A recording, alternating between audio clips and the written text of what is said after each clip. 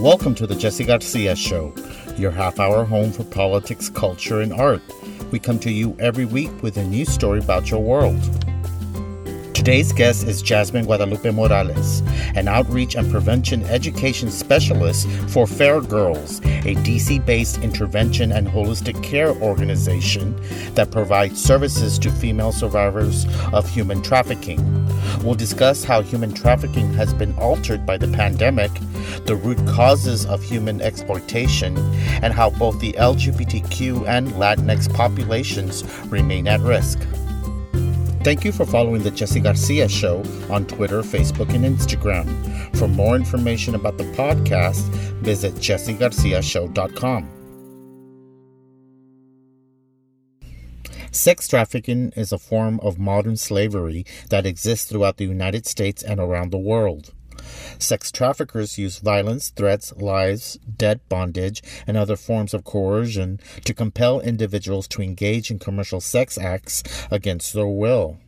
Under U.S. federal law, any minor under the age of 18 years induced into commercial sex is a victim of sex trafficking, regardless of whether or not the trafficker used force, fraud, or coercion.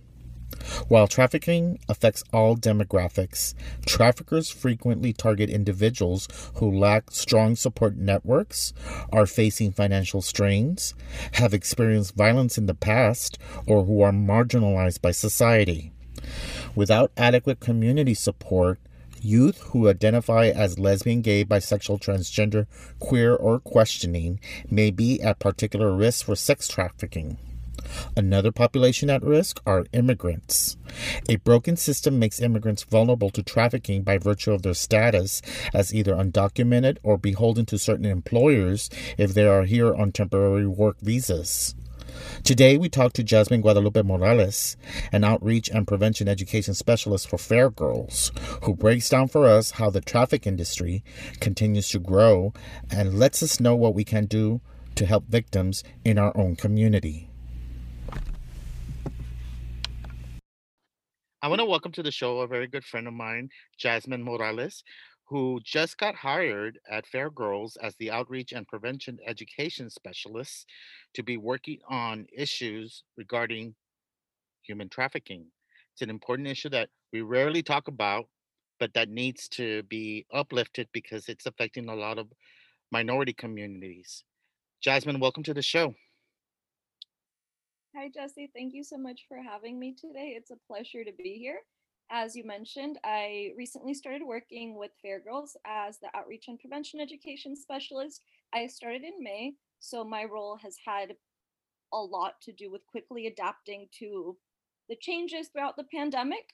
Yeah, I And mean, you just got hired on, and we just had this crazy pandemic change our lives. But man, starting a new job throughout this must be challenging.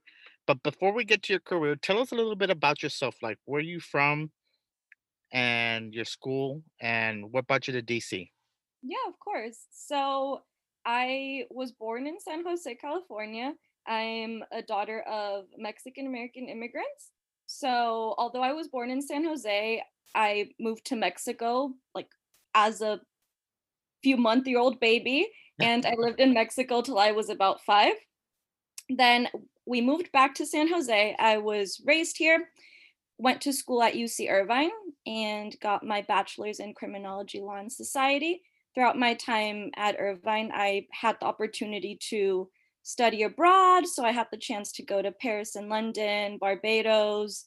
I worked a lot with the immigrant community, worked a lot with youth, and worked on a variety of different research projects, including projects on incarceration and how it affects the families of the incarcerated members. I worked on research studies on Latinas, college students, and sexual assault. And I have a passion for working with vulnerable communities. So, I was about to say, you have a beautiful background to be working with an agency that combats human trafficking. I mean, you just laid out the case for why you're in this position, yeah. and you've enjoyed all this experiences, correct? Yeah. And I actually was an intern at Fairgrove 2 years ago. I participated in my school's University of California DC internship program 2 years ago, and I was a Fairgirls intern. So I have known about the organization for a while, have, very closely aligned with their mission in eradicating human trafficking one life at a time, one girl at a time. So once the pandemic hit and I realized how much it would affect individuals such as victims of trafficking, I was like, okay, I need to do something. What do I do? So Yes. I started reaching back out to the organization, and it turned out that they were hiring for a role that I feel perfectly suits me because I love community engagement. I love informing folks and raising awareness on these different issues. So I moved to DC in May, finished my degree online, graduated in June. So, yeah. One of the ways that I got to meet you was the work that you did, your outreach. You came to speak to my local LULAC group about human trafficking, and I was very moved by the work that you do. Because not only does Fair Girls work to spread awareness and educate folks about the dangers of human trafficking in the communities, but you also help these victims of human trafficking get back on their feet. You just don't stop the human trafficking on that victim, but you help repair their lives. You provide them sort of like the first steps to getting back to a good place where they can be self sufficient and safe. And I really like that part of the story that you just don't end your relationship with the victim. You want that person to be successful and Yeah. healed. Tell us a little bit about that work. Yeah, so Fairgirls was founded in 2003 by Andrea Powell and Caroline Tower Morris with the purpose of providing long term therapeutic interventions, including safe housing for exploited and trafficked young women and girls. So, the Vita Home, which is our safe home, was then opened in 2014, and it remains as the only safe home for survivors of human trafficking, ages 18 to 25. And in addition to those housing services, as you mentioned, we help survivors through their healing recovery process. We provide case management services. Each survivor that either lives at the home or, doesn't necessarily reside at the home, but still receives our services, is connected with a case manager that helps them with any legal matters, any educational matters, medical needs that they may have, whether it is getting their teeth fixed, because sometimes that's, what they may want, whether it is getting back to school, helping gain custody for their children. Case managers are the middle person between helping them get those services. And in addition to that, we also do prevention education, which is what I do in raising awareness within communities. So I provide presentations for community members, service providers, and local law enforcement. One of the areas that we have been expanding a lot in through prevention education is working with law enforcement, because unfortunately, a lot of the time, law enforcement will fail to recognize signs and arrest rather than refer Yeah, victims. So, exactly. yeah, And that's it kind of like they're going after the wrong person, you know? Mhm. It's already a victim. They've already experienced so much abuse from the people that make money off of them. And it's just really sad that law enforcement doesn't see it as someone that can help, and they end up incarcerating that person.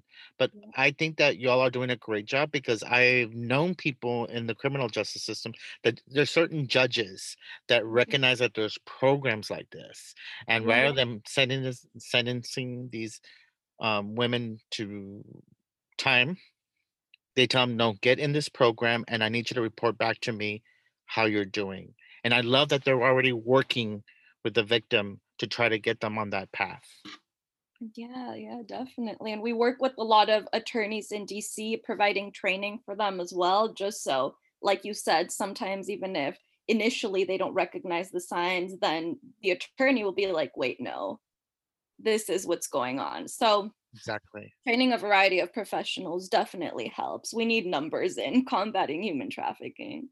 So, like you mentioned, we had this pandemic and you got hired. Has the pandemic slowed human trafficking or has it made it worse? It's definitely made it worse. One thing about COVID-19 and human trafficking is that they have one very important factor in common. They both feed and prey upon systemic racial and social inequalities. So it has not stopped during the pandemic. In fact, the economic hardships, the isolation, and traffickers targeting and recruiting online has increased as a result of the prolonged pandemic. So it has deepened vulnerabilities and risk factors for those who were already at risk, specifically those from racial, like, especially for racial minorities. One thing is that at Fairgirls, we have a 24/7 crisis hotline. Our calls have tripled during this time. Wow. So yeah, that just goes to show how much this is impacting folks. So while this is already, some consequences we are seeing, we believe that this is only the beginning of negative and long-term impacts that we'll continue to see in the anti-trafficking field. What is the biggest culprit in human trafficking? So there's two things I want to talk about here. One of them being finances. Human trafficking is the fastest growing criminal industry, and it is the second largest following drug trafficking. So one of the main reasons why human trafficking is such a fast growing criminal industry is because there are individuals that will prey on poverty and vulnerabilities that other folks are experiencing. Like a lot of people say, like a lot of experts in the anti trafficking field always say, while you can sell a drug once, you can sell a person multiple times. Wow, that's So true. I think the finances are definitely one of the biggest factors. So then that brings us to thinking more about capitalism, and the way the country is run. Yeah. And as we think about capitalism, the history of our country, another thing that comes to mind is our history of slavery and colonization. And a lot of the time, it's can be difficult for folks to understand the connection here. But what I've heard a lot of survivors say, specifically Black survivors, and survivors of color in general, is that slavery was the first form of trafficking. And we see this being reflected in a way because white men are disproportionately accounting for the number of buyers. So most buyers are white men, and most victims are Black women, women of color, trans women of color. So what we are seeing here is a reflection, consequences of our country's very violent history of slavery and colonization. Because this is really what it comes down to, that this is not about love or sex. This is about violence and power over someone. Yeah, And that's the way they need to get off. And it's just really sad. And I'm so glad you laid it out for me so I could see it in those terms, that this is really about a power thing over, yeah, over people, definitely. vulnerable communities. That's really sad. Right. What are some of the common pitfalls that place victims in the hands of traffickers? Yeah, so I'll go through a few of the different ones that we usually talk to during our presentations. The top one being chronic homelessness. So, one thing about traffickers is that they will prey on vulnerabilities. There's a video that talks about the way that traffickers use Maslow's hierarchy of needs to prey on people's needs, desires, then gain their trust, groom them to exploit them. So one of the biggest thing, like I said, is identifying these vulnerabilities. And as we know, individuals experiencing homelessness are very vulnerable because of their, unstable housing gives traffickers an opportunity to prey on this housing insecurity. Another big one is members of the LGBTQI plus community. And as we know, homophobia is a big issue Yes, it is. internationally. So, as a result, members of the LGBTQI plus community are stigmatized, do not have access to as many resources, They don't have lack support jobs. systems. Yeah, the list goes on. And again, that gives traffickers an opportunity to prey on them. Another one is substance abuse. So there's traffickers that will either create or exploit on someone's substance abuse history. And then folks that have been in the juvenile justice system, they often are stigmatized, again, lack resources, and fall as a vulnerable category. Similarly, immigrants are at very high risk. A lot of the time, immigrants flee their countries because they are fleeing some violent circumstances. They may be fleeing poverty, whatever it is, those vulnerabilities come with them. And then traffickers here can exploit them and take advantage of the fact that they may be undocumented and then make threats. And yeah, it's And really trafficking, sad. yes. Uh, what are some of the things that communities are doing to help end trafficking in their city, like local laws, social services programs? You talked about working with the enforcement. What are some of the things that are successful for some communities? Yeah. So I think that one of the things that has really been helping is training law enforcement. Throughout our partnership with law enforcement, we have been able to, like I said, help end that arresting of individuals who have been victimized. Of course, the fact that sex workers shouldn't be arrested in general is a whole other very important topic. But as it pertains to trafficking victims, we have definitely been helping end that. So I think that folks should continue to advocate for law enforcement to receive human trafficking training in their own communities. I think that another thing is training school staff. So, You recognize the the warning signs. yeah, yeah, definitely. Recently, we've been training a lot of educators. We actually have a partnership with the DC public school system through which we've trained their social workers, and we're going to be implementing human trafficking prevention education curriculum at DC middle schools and high schools. So I think, Middle schools, and that's important because I mean, these victims get younger and younger. yeah, It's important that you're exactly. reaching to that age.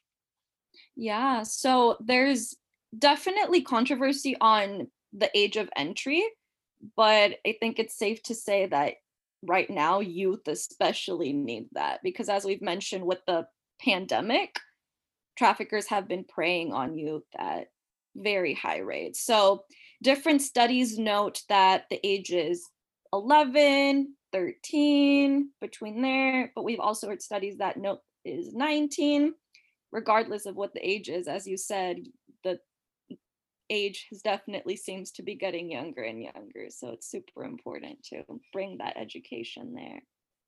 You had mentioned some unique dangers that face the LGBTQI community when it comes to human trafficking.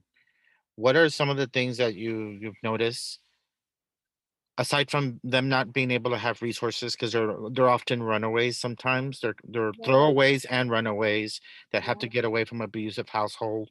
They end up couch surfing and they just end up in this line of work when they don't have resources. What are some of the things that you're doing at Fair Girls to address this problem? Yeah, so as you mentioned, a lot of the time LGBTQI plus folks will be very stigmatized, ostracized, and have to end up couch surfing due to the rejection of their families and communities. So all of the risk factors that I mentioned earlier are even further amplified for the LGBTQI plus community, especially for youth. So one of the things that we are doing is through our street outreach, we have a partnership with MPD where we go out to areas that are hotspots for sex selling in the area. We go out and provide folks with resources, with care bags, talk to them about the fact that there are organizations in the area that are willing to help.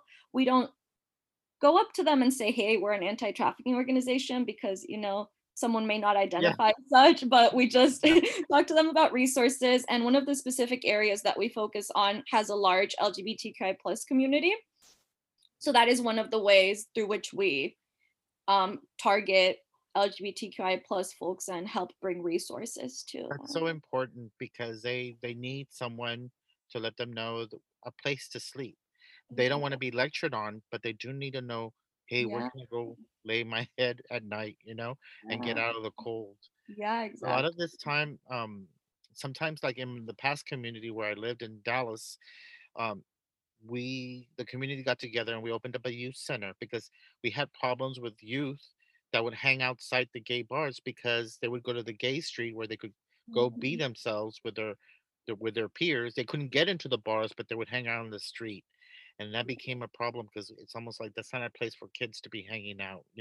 Right, So yeah. we created a youth center so they could have a place where they could drop in after school on the weekends, where it was a safe place and an age appropriate place to be at. And sometimes communities have to start thinking about these populations. They're not going to be welcomed in the mainstream parts of town. So we need to figure out appropriate places. Uh, so for the Latinx community, what are some of the dangers you're seeing there? I think right now, one of the biggest ones is the intersection with human trafficking and COVID. Like we talked about earlier, we know that COVID and human trafficking have both been preying on systemic inequalities, and we've seen the numbers with our Latinx community being disproportionately affected by COVID. So, Yes. Yes. another thing is specifically in the DMV area and in places like California, what we've seen a lot of is recently MS-13 preying on young Latinas.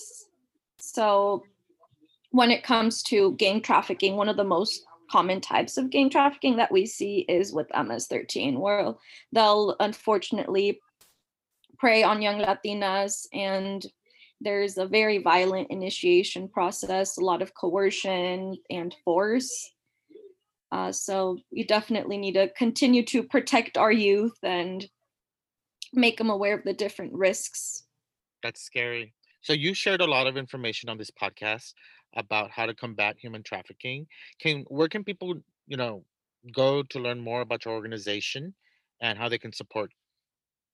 Yeah, so our website is www.fairgirls.org. It is spelled FAIRGIRLS. And I realize I did not say this at the beginning, but FAIR stands for free, aware, inspired, and restored. So, in addition to our website, you can also find us on Twitter. Again, that is fair_girls. And our Instagram is Fair Girls Inc. Our Facebook and LinkedIn are both just Fair Girls. You can also email me directly if you have any requests for presentations or would like to chat more about. And you can do this virtually, Yeah. correct? Any Right? correct? And my email is jmorales@fairgirls.org. So that is JMorales@FARGIRLS.org. Our big fundraiser isn't going to be until April, but we are always accepting donations. And they're tax deductible? Yeah. Perfect. Okay, And all of that information is available on our website. There's a donations tab. But thank you so much, Jasmine, you like at the very beginning, you came with a lot of knowledge and skills and education, and you decided that this was the place where you needed to be at. So we are so grateful that you're in this powerful position to help so many people that are vulnerable in the community, especially the queer brown community that needs people like you advocating for them. So I deeply appreciate the work that you do for the community. And I'm so happy that we're pairing up with future work on LULAC. I'm so glad that you've become part of the LULAC family in the Washington, D.C. And I look forward to hearing some great things about you. Yeah, well, thank you so much, Jesse. It's a pleasure being here with you. And thank you so much for all the work that you do.